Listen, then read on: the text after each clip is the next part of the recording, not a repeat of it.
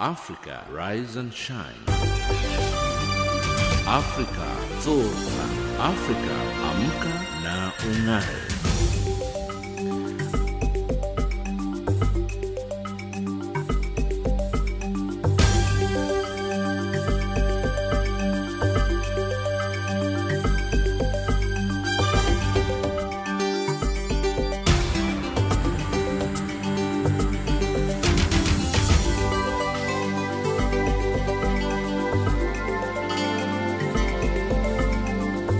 Good morning and a very warm welcome to Africa Rise and Shine. This is Channel Africa, the voice of the African Renaissance, coming to you live from Johannesburg in South Africa.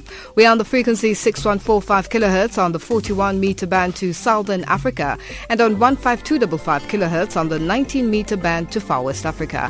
I'm Lulu Gabu in studio with Ann Musa, Tabisolo Huko and Msibudi Makura. In our top stories in Africa Rise and Shine at this hour, U.S. President Barack Obama arrives in Kenya later today, and Cameroon tightens security after deadly suicide bombings. In economics, IMF says higher spending will ultimately be good for global growth. And in sports news, athletes prepare for the London Diamond League meeting. But first up, the news with Ann Musa.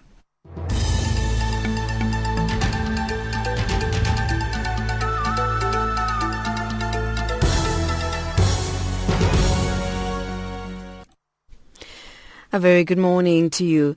The European Union is ready to impose sanctions on some Burundian leaders for allegedly failing to help end the Central African nation's crisis.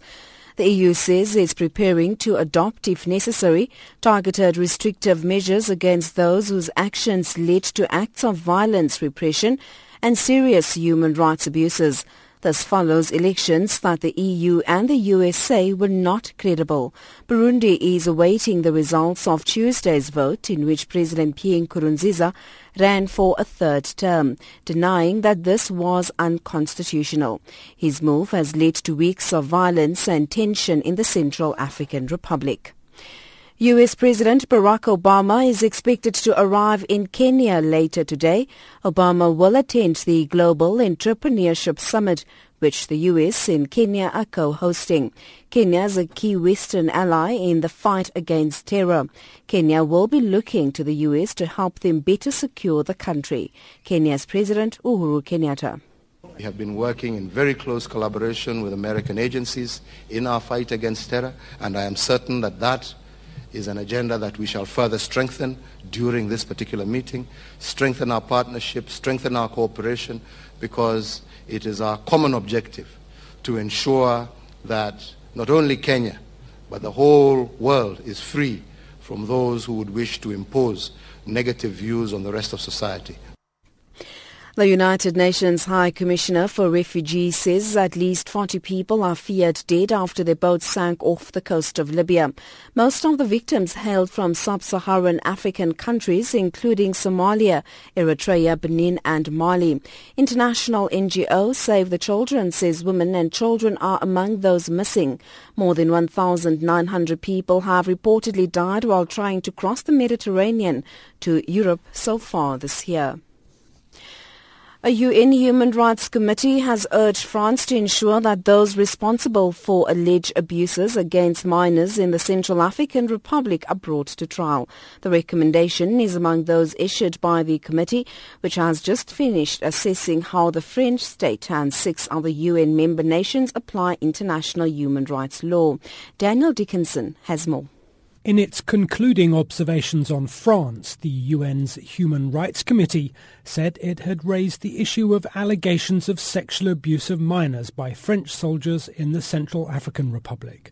The claims relate to French troops sent to the CAR to help African Union peacekeepers in 2013 and 14.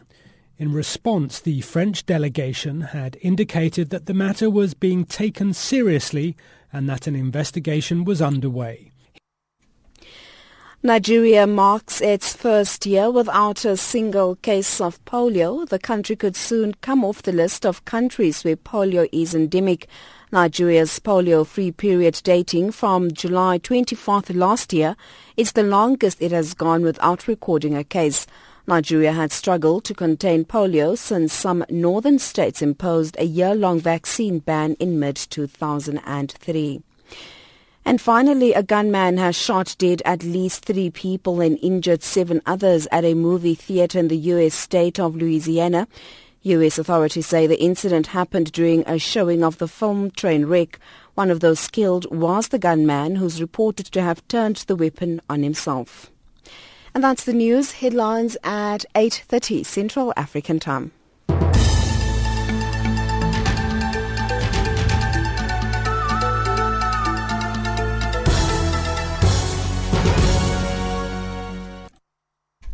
Thank you, Anne. It's 8:05 Central African Time, and you're listening to Africa Rise and Shine. We're coming to you live from Johannesburg in South Africa on this Friday, July the 24th, the 205th day of 2015, with 160 days left in the year.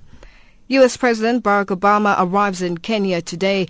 Expectations are high in the land of his father that he will come to the East African nation with good tidings. Our Nairobi correspondent, Sarah Kimani, takes a look at what Kenyans want from Obama's visit. On Friday, Kenya welcomes a man they fondly refer to as their son, U.S. President Barack Obama. Nairobi streets have a fresh coat of paint. Billboards compete for the most strategic point, each welcoming Obama home. Newspaper headlines scream the reminder that his journey to the highest office in the world began here in Kenya. In Nairobi, the excitement is palpable. I welcome the move for him to come. Not just because of the conference, but because this is his father's land, so he's most welcome. And I hope by his coming, he has been here before. His father is from this country, so I hope he's coming with some goodies. I cannot comment that he has done a lot of things. We have been waiting him for a long time. He has never came, but we have to thank the Lord because now he has remembered his country, his mother country. Obama will be in Kenya to attend the Global Entrepreneurship Summit, which the U.S. and Kenya are co-hosting. Kenya is taking it as a global recognition for her economy. Kenya's President Uhuru Kenyatta says the troops should help strengthen ties between the two countries. We're very keen and hopeful that some of the few pending issues that remain outstanding will be resolved so that we can get the Cat 1 status that is necessary for us to be able to have direct flights between Kenya and the United States. Both countries have been keen to see us re-establish direct flights between our two countries, because clearly direct flights go a long way towards easing business and movement of both goods, the kind of exports that we also want to do, the movement of business people, the movement of tourists, direct flights. In Nairobi, Obama will give a speech at a stadium to thousands of Kenyans. Although he is here seeking to strengthen trade and economic ties, as well as security ties between the U.S. and Kenya, it will not be lost on Kenyans that he is on the home soil of his father, the late Barack Obama Sr. James Shikwati is a Kenyan economist. He actually gave Africans the responsibility to take charge of their destiny. When he was talking about, we need a new breed of leadership, a new focus, instead of always complaining that, other people are messing Africa and therefore we should always be crying. So if we compare with maybe the previous American presidents, I think his style is that of, pointing you to something. Kenya is a key Western ally in the fight against terror. Kenya will be looking to the U.S. to help it better secure the country. We have been working in very close collaboration with American agencies in our fight against terror, and I am certain that that is an agenda that we shall further strengthen during this particular meeting, strengthen our partnership, strengthen our cooperation, because it is our common objective to ensure that not only Kenya, but the whole world is free from those who would wish to impose negative views on the rest of society. At least 500 people have been killed in terror-related attacks in the last 4 years, and the country's tourism industry is on its knees. Mwandu Ambijiwe is a security analyst. We should know that even if our investors will be coming to Kenya, I'm sure the first thing that they're going to look at is security of their investment. So security should be the first agenda, and Obama coming to Kenya We believe that things like sharing intelligence, equipping our security organs, retraining our security guys should be first priority. And Obama being, the way we put it, like he's being our son, we believe that even after his retirement, probably one time he would want to come back to his home. He should be coming back home confident that he's secure. His father's village of Kogelo will, however, be disappointed as the U.S. head of state will skip it during the tour. Sarah Kimani, Kenya. More than 5,000 members of Kenya's Liberal Party and anti-gay groups have vowed to demonstrate naked on the streets of Nairobi if U.S. President Barack Obama deviates from his speech on the business summit and alludes to issues of gays and lesbians. Already, Kenyan President Uhuru Kenyatta has said his government cannot tell Obama what to say and what not to say when the U.S. leader speaks at the Global Nairobi Business Summit. James Shimanyula has more. The 5,000 demonstrators are to be led by the leader of Kenya's Liberal Party, Vincent Kidaha, who discloses the number of participants in the demonstration against United States President Obama if he speaks about homosexuality in the Nairobi Business Summit. 5,000 members of the Republican Liberty Party voluntarily accepted and without being coerced, accepted to undress themselves and walk in the street of Nairobi so that Obama can be easily identify and see, when you come to Africa, don't advocate such vices. Are you using this as a political tool to enhance your political group? We are not using this as a political tool. We began this back in 2013, and that particular day, nobody knew, even in Kenya, that one time Obama will visit Kenya during his tenure as the president. And that is why, to that effect, 2014, we drafted a bill, and we dubbed that bill the Kenya Anti-Homosexuality Bill. What message will that parade send to Kenyans who think it's a taboo to undress in public and the international community?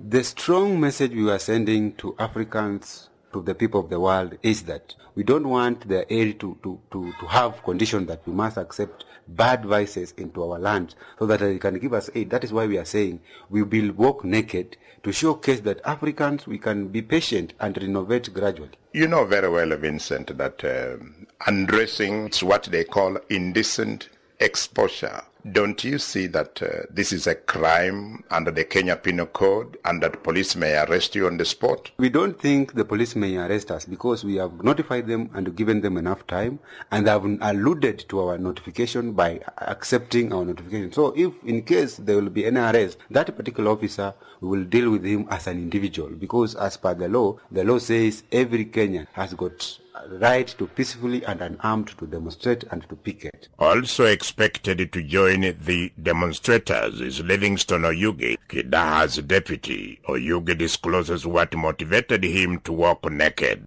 What motivated me to get into the demo, which will make people to walk naked, is to let the world and African leaders and African countries know that there is a difference between a man and a woman. We are not happy, especially we Africans, when the whites are putting things on us. We want to tell Obama publicly that we are not supporting this. If he is a true son of Africa, we are telling the White House to declare before Obama arrives that Obama will not talk anything about gayism and we can stop our demo. Without informing the world that when he travels to Kenya, he will not talk about the issue, we will continue with our demonstration and we will be naked in the street. Adding his voice to the plan to demonstrate is Zainabu Kaleke Chizunga, Member of Parliament for Kwale County in Kenya's coastal region.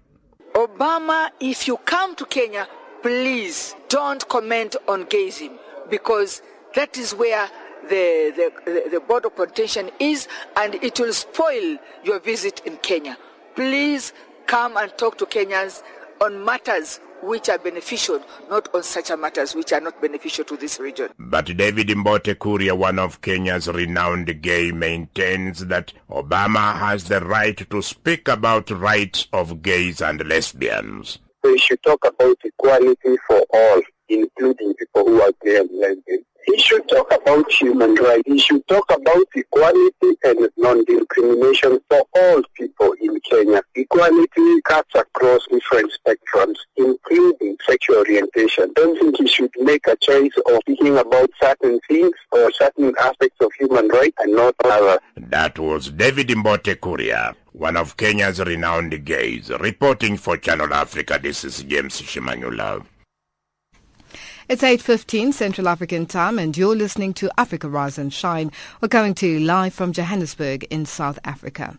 Let's go back in time to today in 2007. 5 Bulgarian nurses and a Palestinian doctor return home after secretive talks lead to their release by Libya after 8.5 years in prison, much of it under sentence of death for widely rejected charges of infecting children with HIV. That was Today in History in 2007. Africa, rise and shine. Africa, zorka. Africa, amka na ung'are.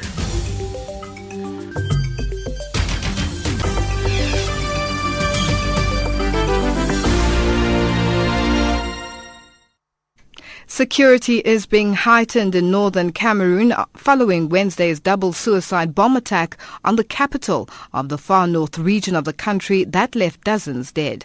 Cameroon says the 2 suicide bombers included a woman who came into the country from Nigeria as a merchant and a 9-year-old girl disguised as a beggar. Channel Africa's Moki Kinzega reports from Yaoundé.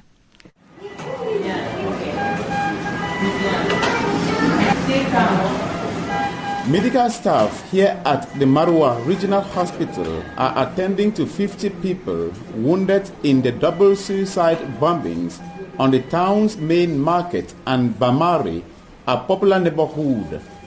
Yunusa Abo has a fracture on his left leg. J'ai vu le feu. Après quelques temps, c'est comme un attentat. Alors, bon, c'est ça que je suis en train de crier sur la route. He says he saw fire and told himself it was an attack, so he started crying and shouting until the company commander of the military came. He said the company commander asked what was wrong, and he said there was an explosion by them, so he called for help. And people came and helped them and took them to the hospital. Il a appelé le secours, les gens sont venus, on s'est rassemblés nous tous. Bon, on a fait ce qu'on peut faire alors. 90% of goods sold in the market are brought from Nigeria, less than 100 kilometers from Marwa. Businessman Muhammadu Abo says it is possible the bombs were hidden in the goods and transported to Marwa before the suicide bombers used them. He says the market should be sealed and searched. La première fois il y a eu une explosion, on a cru que c'était un pneu qui s'est éclaté. He says when they heard the first explosion, they had an impression it was a tire puncture, and then they got the second louder explosion that shook the whole market. He says everybody started running to different directions, and when he got to the scene, he saw a macabre incident. On a trouvé vraiment c'était macabre, incroyable. Governor Mijiyawa Bakari of Far North Cameroon says parts of Cameroon's border with Nigeria have been sealed and there will be systematic control of all vehicles, people and goods.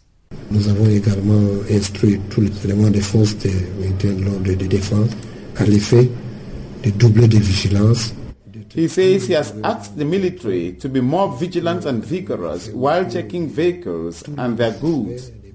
He says all suspected markets, shops, bars and popular spots have been sealed and that he has received instructions from Cameroon's President Paul Biya to seal parts of Cameroon's borders with Nigeria where they suspect Boko Haram suicide bombers and fighters can infiltrate. Less than 2 weeks ago, Mijiyawa Bakari banned women from wearing burqa veils after female suicide bombers used them to conceal explosives in Fotokol on Cameroon's border with Nigeria's Borno State, former stronghold of the Boko Haram terrorist group. This week's attack was still carried out by female suicide bombers, one disguised as a merchant and the other a 9-year-old girl disguised as a beggar.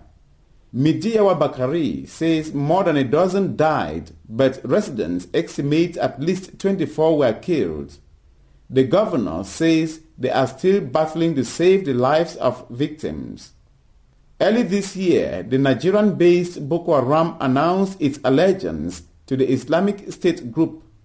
The attack in Marwa is the fourth in 2 weeks after Fotokol. Reporting for Channel Africa, this is Moki Kinzeka in Yaoundé. Africa, rise and shine. Africa, Africa, wake up. Afrique, Afrique, réveille-toi. Africa, Africa, wema. Sun rising. Le soleil est levé. Weya wema.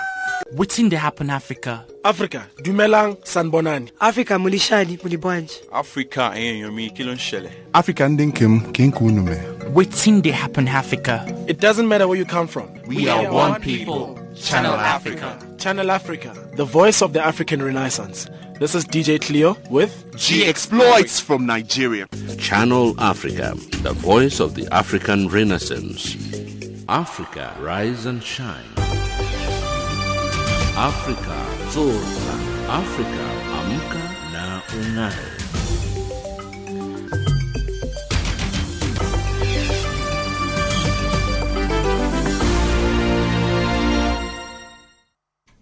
The United Nations Working Group says as many as 20,000 foreign combatants from 80 countries are fighting in Syria, Iraq and other conflict areas. The group says while most of these fighters are motivated by ideological reasons, some are also paid for their services.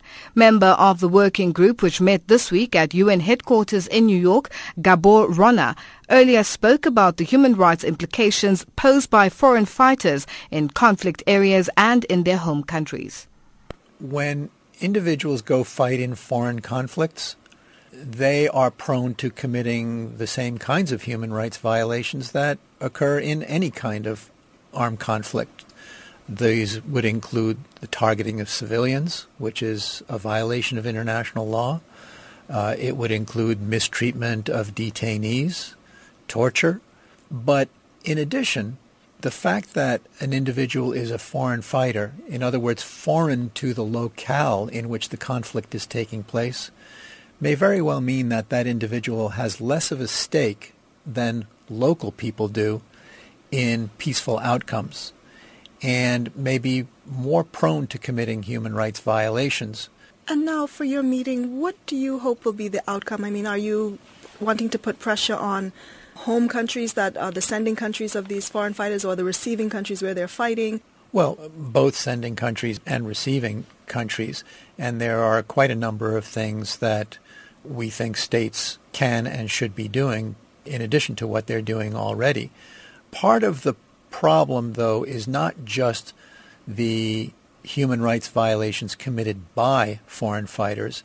It's also the human rights violations that states commit in their reaction to terrorism generally and foreign fighters in particular. So there are things that states can do. They can tighten their border controls. They can increase their surveillance.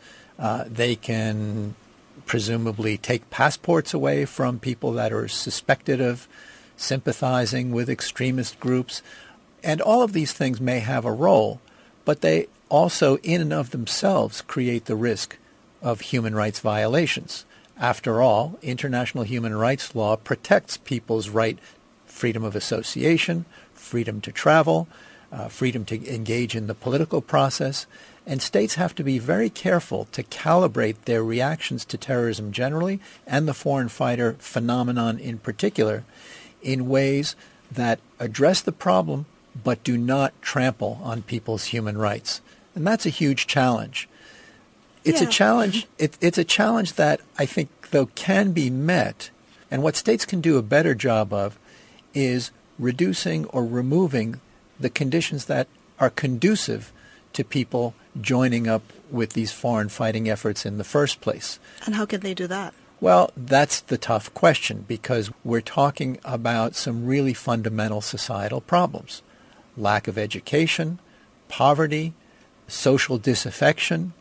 But any effort in any aspect of counterterrorism that does not look at these fundamental societal problems is bound to fail. And the message that we would like to bring to states is that while border controls, prosecution, preventing people from traveling are all things that have potential roles in any counterterrorism effort, if that's all that states are doing, then they're missing the boat, and they're missing the boat in a way that harms people's human rights rather than promotes them. That was Gabor Rona, member of the United Nations Working Group, speaking to UN Radio's Deanne Penn. Now, the United Nations has called for a government of national unity in Burundi following elections described as not credible by the EU. Current President Pierre Nkurunziza ran for a third term, breaking the two-term limit agreed under the Arusha Peace Accord a decade ago. Final results are expected sometime today. The mounting violence across Burundi has also provoked a widespread humanitarian crisis as refugees have spilled across the country's borders and fanned throughout the region. Now, our question to you today is, do you think a government of national unity will solve the political crisis in Burundi? Give us your thoughts and your views on email at info@channelafrica.co.za or send us an SMS on 277 969 57930 or get a hold of us on Twitter at Rise Shine Africa or at Channel Africa 1. Do you think a government of national unity will solve the political crisis in Burundi? Africa, rise and shine. Africa, zorka. Africa, amka na ung'are.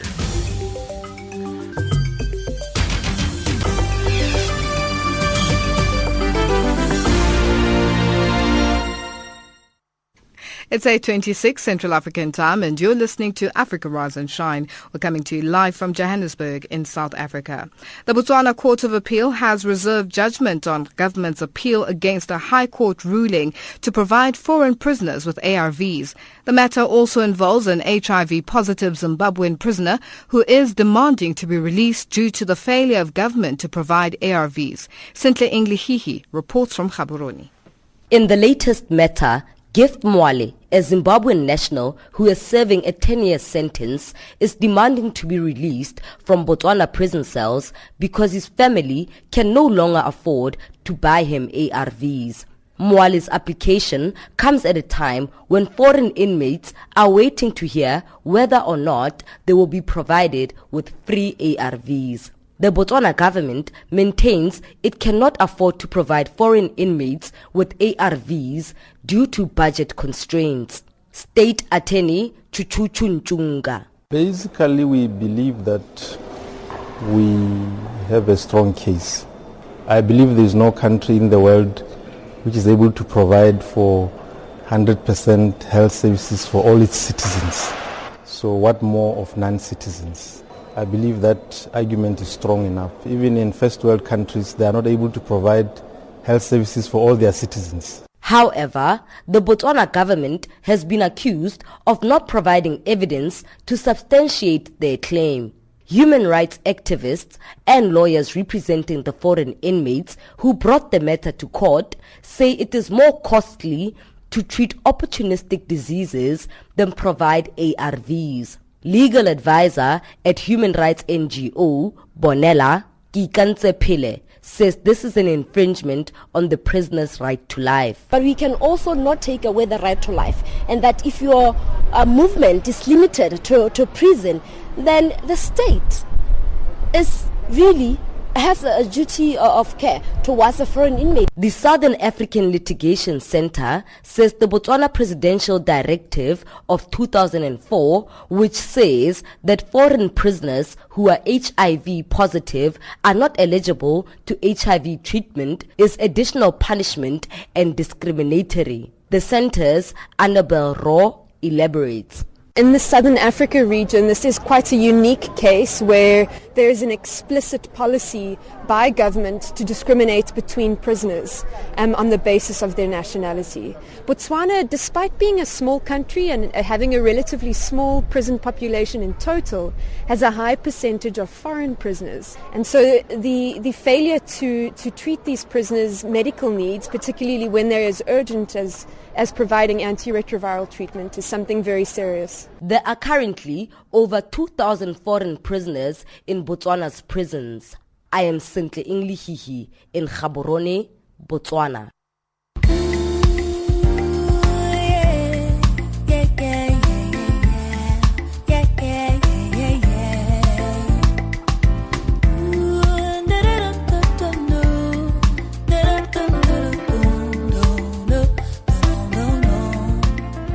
Hi, this is Lyra, South African Afro Soul singer and songwriter. You're listening to Channel Africa, the voice of the African Renaissance, celebrating 20 years of South African freedom and democracy. Channel Africa, the voice of the African Renaissance.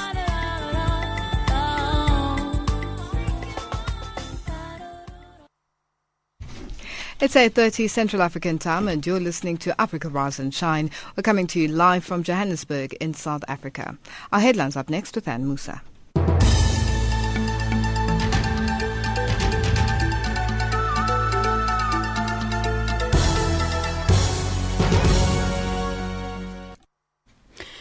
A very good morning to you. The European Union ready to impose sanctions on some Burundian leaders for allegedly failing to help end the Central African nation's crisis. US President Barack Obama expected to arrive in Kenya later today. He will attend the Global Entrepreneurship Summit, which the US and Kenya are co-hosting. And a UN Human Rights Committee urges France to ensure those responsible for alleged abuse against minors in the Central African Republic are brought to book. Those are the stories making headlines. Africa, rise and shine. Africa, zorka. Africa, amka na unai.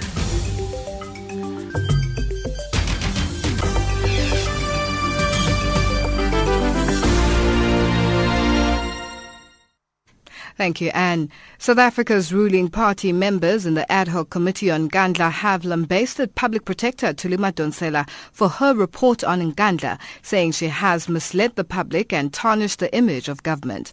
Madonsela found that President Zuma and his family gained undue benefits during the more than 200 million rand security upgrades at his Nkandla home. She recommended that he pays back a portion of the money spent on non-security upgrades. Committee members deliberated on what they saw at President Zuma's Nkandla residence during their in-loco inspection on Wednesday. Meanwhile, ANC members also rejected calls by opposition parties to have President Zuma and the Public Protector appear before the committee.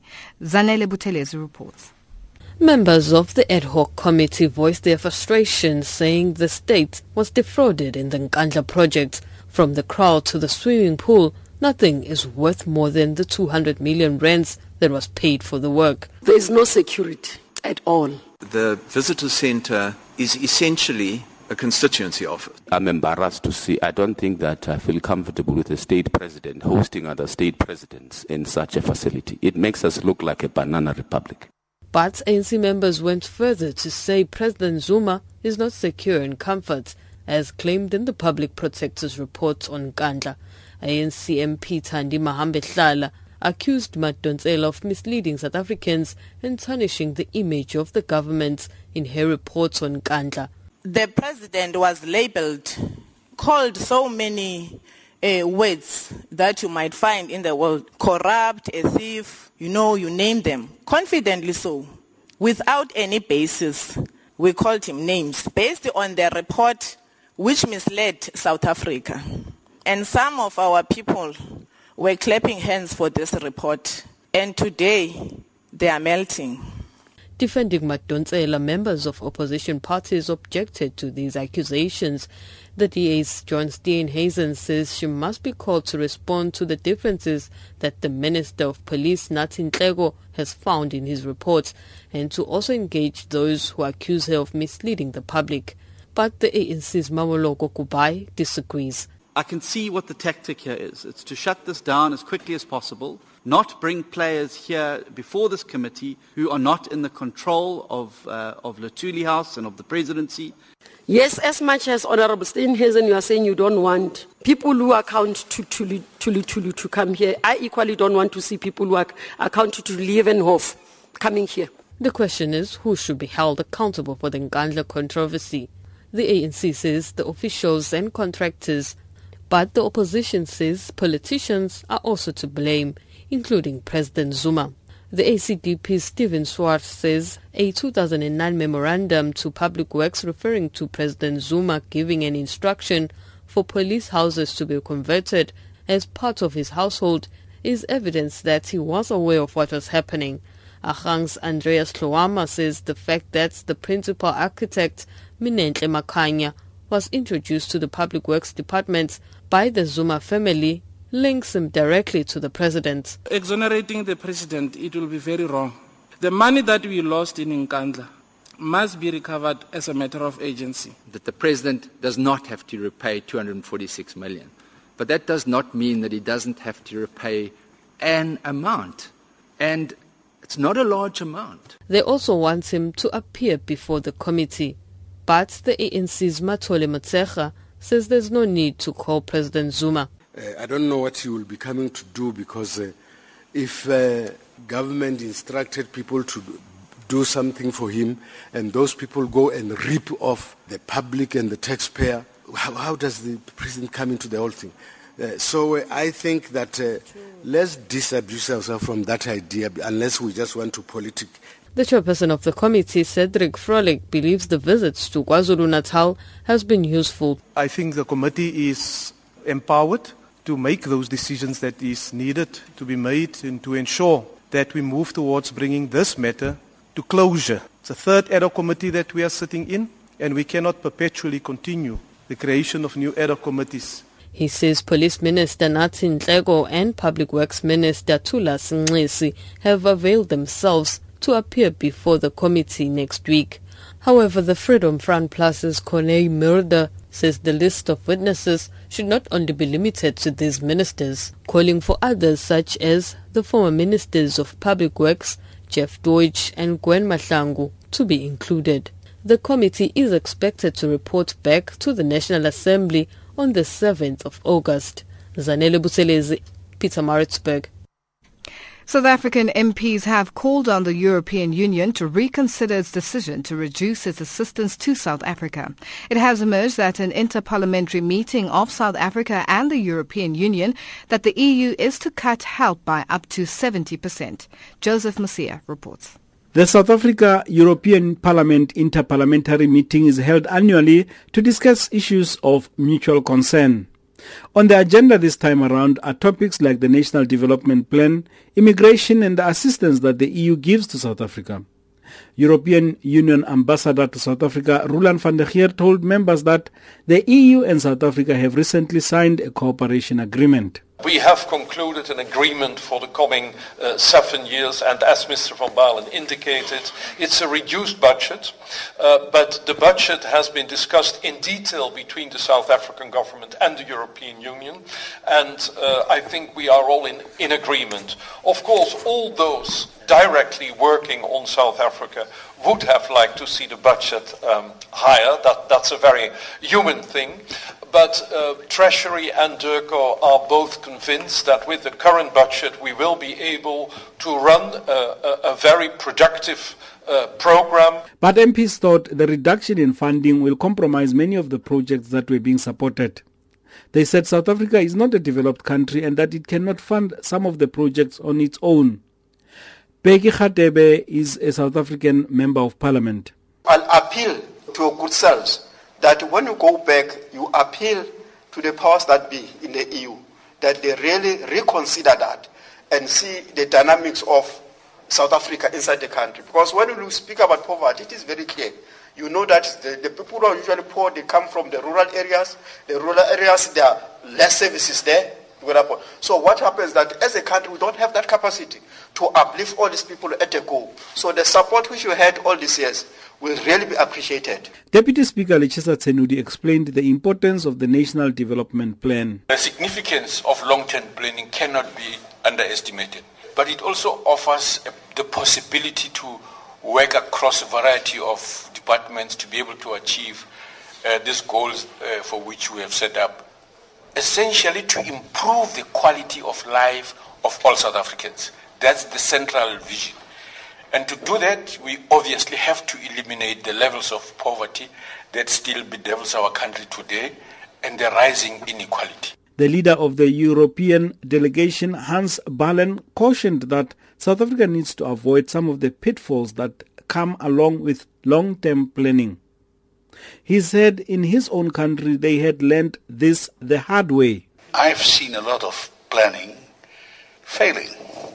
Even if I look at my own country, the north of the Netherlands is not big, is not widely populated, and the government in the 60s thought we will build a new harbor which will create employment, etc.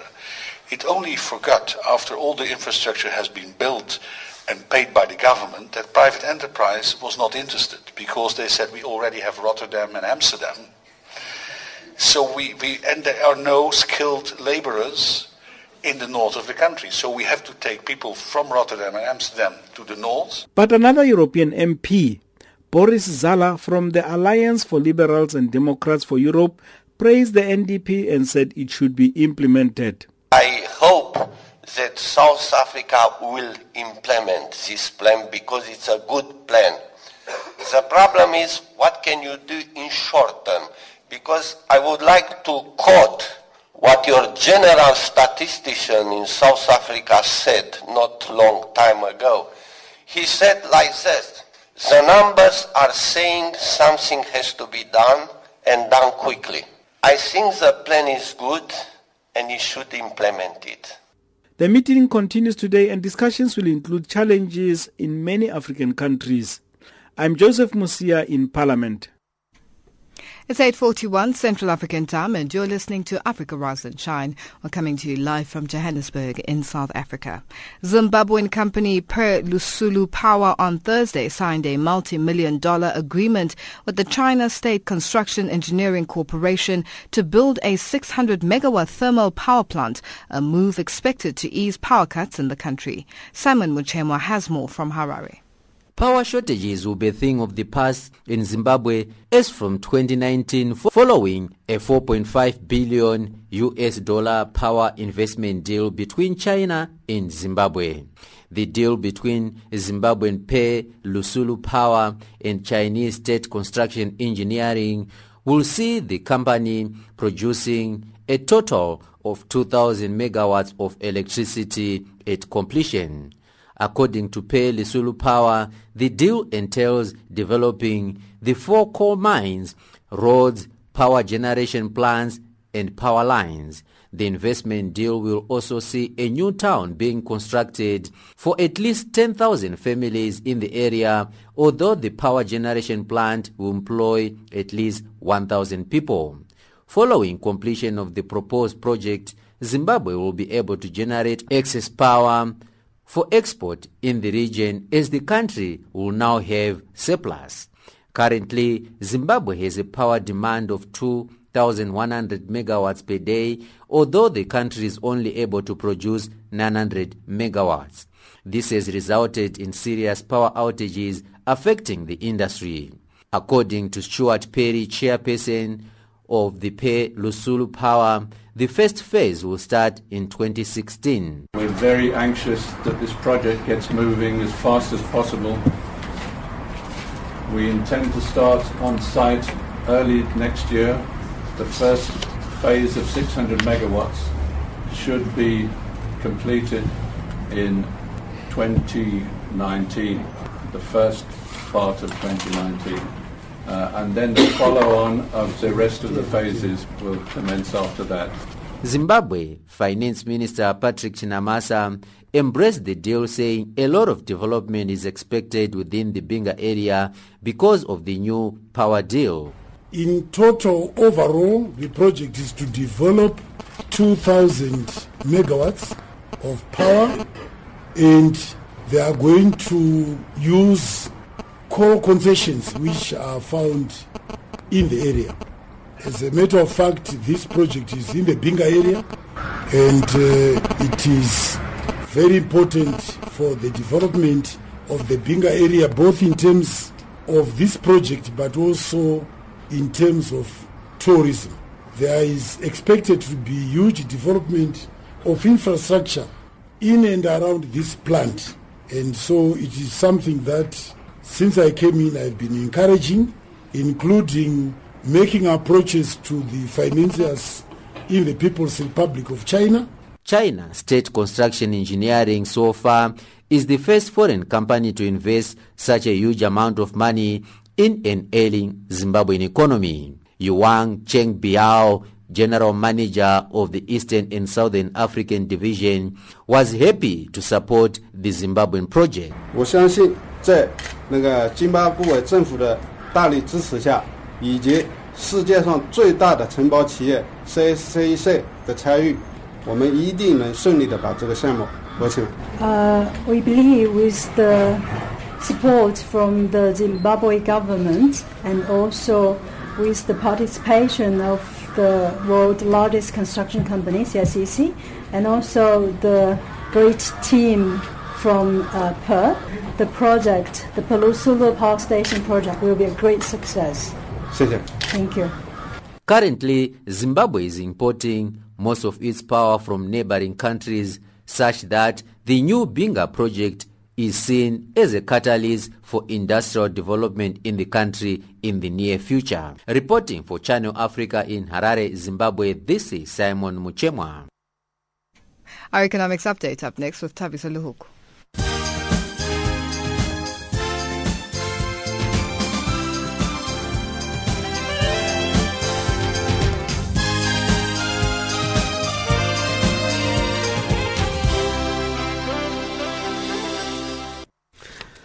Burundian businesses are moving from the capital Bujumbura to other parts of the country following the violent unrest in the central market of Bujumbura. Prior to the central market burning, this type of businesses was not common in the city districts. An owner of a retail store specializing in women's clothes decided to move a business to central Bujumbura in Buiza, where she says a business is lucrative there. The lady says that in town, it is very expensive to rent space in order to run a business. However, she says outside the center, it is cheap and it is possible to pay her bond and have a little money left over to live from. A new paper published by the International Monetary Fund suggests that higher spending will ultimately be good for global growth. This after crude oil prices became half of what they were a year ago, interpreting a significant loss in revenue for some oil exporting countries. Co-author and Deputy Director in the Middle East and Central Asia Department of the IMF, Aisim Hussein. So oil prices, or the decline in oil prices, is certainly benefiting consumers, but not as much as you might have thought initially, and certainly not as much as I initially thought. Even though crude oil prices fell by about half between, say, June of last year and by the end of the year, early this year, retail prices of fuel prices on average globally have fallen by half as much. South Africa's largest trade federation, COSATU, says it's not surprised by union NUMSA's decision to form a new labour federation. NUMSA earlier announced it would go alone after its allies within COSATU were defeated at last week's Special National Congress in Johannesburg.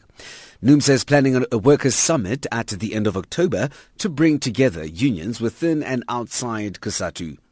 COSATU's president is Dumo Dlamini. COSATU shall not undermine such a formation and believe that it's a non-event. I think that we have to focus on building a stronger COSATU so that no formation of any federation can then be a threat to COSATU. Our focus will be purely on COSATU rather than being worried about people who are forming a new federation, further dividing workers in South Africa. The world's first malaria vaccine has received a green light from European drugs regulators. They are recommending that it be licensed for use in babies in Africa at risk of the mosquito-borne disease.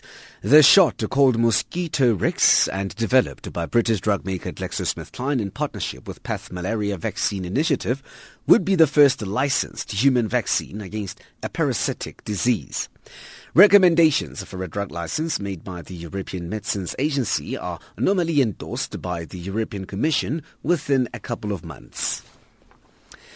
Rwanda's insurance industry continues to suffer big losses due to the persistent price undercutting practices among insurers. The National Bank of Rwanda says many insurance firms underprice motor insurance and medical premiums to win clients, a vice that has significantly affected the sector's performance. Motor vehicle insurance cover is about 40% of the sector's total underwritten premiums. $1 will cost you 12.41 in South Africa, 9.85 in Botswana, 7.57 in Zambia, 6.4 British pound, 9.1 euro. On the commodities market, platinum trades at $971, gold $1082 an ounce, Brent crude oil $55, 53 cents a barrel. Channel Africa's economic update. My name is Tabiso Lehoku.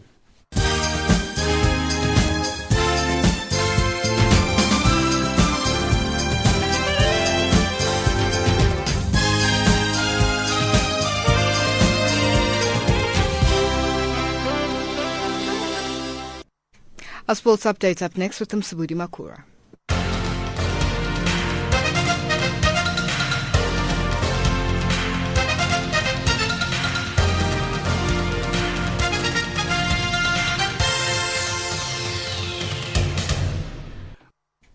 Thanks, Lulu. Good morning, sports fans. And starting off with athletics news, 7 South African athletes will compete at the London Diamond League meeting starting tonight and concluding on Saturday. Most of the entrants are using the 2-day event as part of their final preparations for next month's IAAF World Athletics Championships in Beijing. Our London-based correspondent Gesho Mnyati found this report. Only 27 days left before the start of the World Championships in August 22. It will be a big sporting event to crown the best of the best in the world. Part of the South African athletes shortlisted for the global event are in London to put their skills into test against some of the finest athletes drawn from different countries. Athlete of the moment, Wade van Niekerk, lines up in the 400 meters, possibly with a view to regain his short-lived African record taken away from him by Isaac Makwala of Botswana. Makwala is also in the race to justify himself as the true continental champion over 400 meters. Anaso Jobok-Dwana, the current leader in the 200 meters Diamond League series, although he has not won a straight event in the series, is inspired to further demonstrate his rising talent. He was an Olympic finalist in 2012 Games in London. Making the entire South African contingent are Wenda Nel in the 400-meter hurdles, javelin thrower Sunet Villion, 3,000-meter runner Elroy Jelland, long jumpers Godfrey Khotsomkwena and Zach Fesser. Meanwhile, Usain Bolt insists he is in good form to reclaim the title of the world's fastest sprinter from the controversial American Justin Gatlin. The Jamaican, who has failed to fire so far this year, returns to the Olympic Stadium in London to compete in the 100 meters at the Anniversary Games on Friday night. So for me, I'm not worried about times. It's all about just getting everything right, because if one thing everybody knows, sometimes I struggle through the season. I remember 2011, I was really struggling. When it came to the championship, I was in great form. All that fall started, but the 200 was pretty good. So I think it takes time, and sometimes it takes us getting to the big moment to really get focused and get ready. So I'm just trying to focus on getting everything right. But I'm sure when I get to the championships, I'll always be ready. So I'm definitely looking forward to it. Should be a good run. On to football news. The inaugural Cape Town Cup gets underway today. Ajax Cape Town, along with Portuguese side Sporting Lisbon, SuperSport United and English Premiership side Crystal Palace will be participating in the tournament at the Cape Town Stadium. In the first match, SuperSport United take on Crystal Palace, while Ajax Cape Town take on Sporting Lisbon in the second match. Here's Tournament Director Justin Sampson talking about the excitement that has built up ahead of the tournament. The tournament, just to give you some background to it, the city of Cape Town obviously has certain assets they need to utilize, being the stadium in this case, So from the Cape Town perspective, they want to get marketing out of it. They want to bring tourism, people coming out here. So a lot of what we've been doing is working with those two teams to put packages together. So there are followers of both teams coming out to South Africa. And then, as I said, the asset being the Cape Town Stadium, they need to use it and put it to good use. And, having a tournament with the quality of these four teams, 2 days of excellent football, arguably it's, after the World Cup, it's probably the biggest soccer tournament with four teams, two of them being international in South Africa since 2010. And still on football news, South Africa's under-20 girls take on Botswana in the second leg of the FIFA Under-20 World Cup qualifier this afternoon in Gaborone. Basisana won the first leg 8-1 at home 2 weeks ago and are favourable to qualify for the next round. If Basisana qualify for the next round, they will face the winners between Zambia as well as Tanzania. And finally, in golf news, three top European players are expected to be among the contenders for the Senior Open Championship presented by Rolex. Colin Montgomery, Miguel Angel Yames and defending champion Berhard Langer face a star-studded field at Sunningdale. Mark Tompkins reports. Montgomery has won 3 senior majors, including the USPGA earlier this year. It's an impressive new lease of life since turning 50, and given his success rate down the road on a similar course at Wentworth, it's no surprise to know he's the man players feel they have to beat. Langer did beat him by 13 strokes at Royal Porthcawl last year, and he's chasing a hat-trick of Senior Open titles. He showed his well-being at St Andrews last week, while Jimenez, who's still contending superbly against the younger players on the European Tour, has opted to play rather than at his beloved event in Switzerland, so surely he poses a threat. That said, players of the calibre of US Senior Open winner Jeff Maggott, Fred Couples, Tom Lehman, Mark O'Meara and the man who made his St Andrews farewell last week, Tom Watson, could all have a major say in the outcome. For Zaya Sports News at this hour, stay tuned to Channel Africa, the voice of the African Renaissance.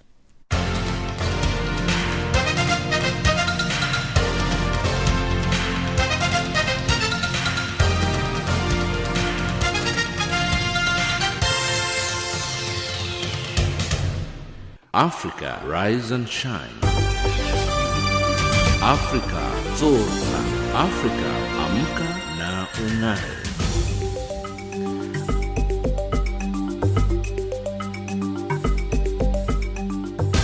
Recapping our top stories on Africa Rise and Shine at this hour, U.S. President Barack Obama arrives in Kenya later today and Cameroon tightens security after deadly suicide bombings.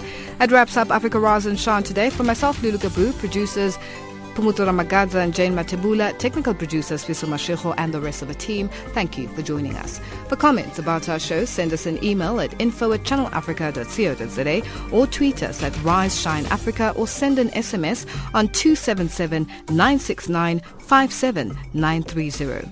Taking us to the top of the hour for the news on the frequency 9625 kHz on the 31 meter band to Southern Africa is Mayway with the song titled Nanan.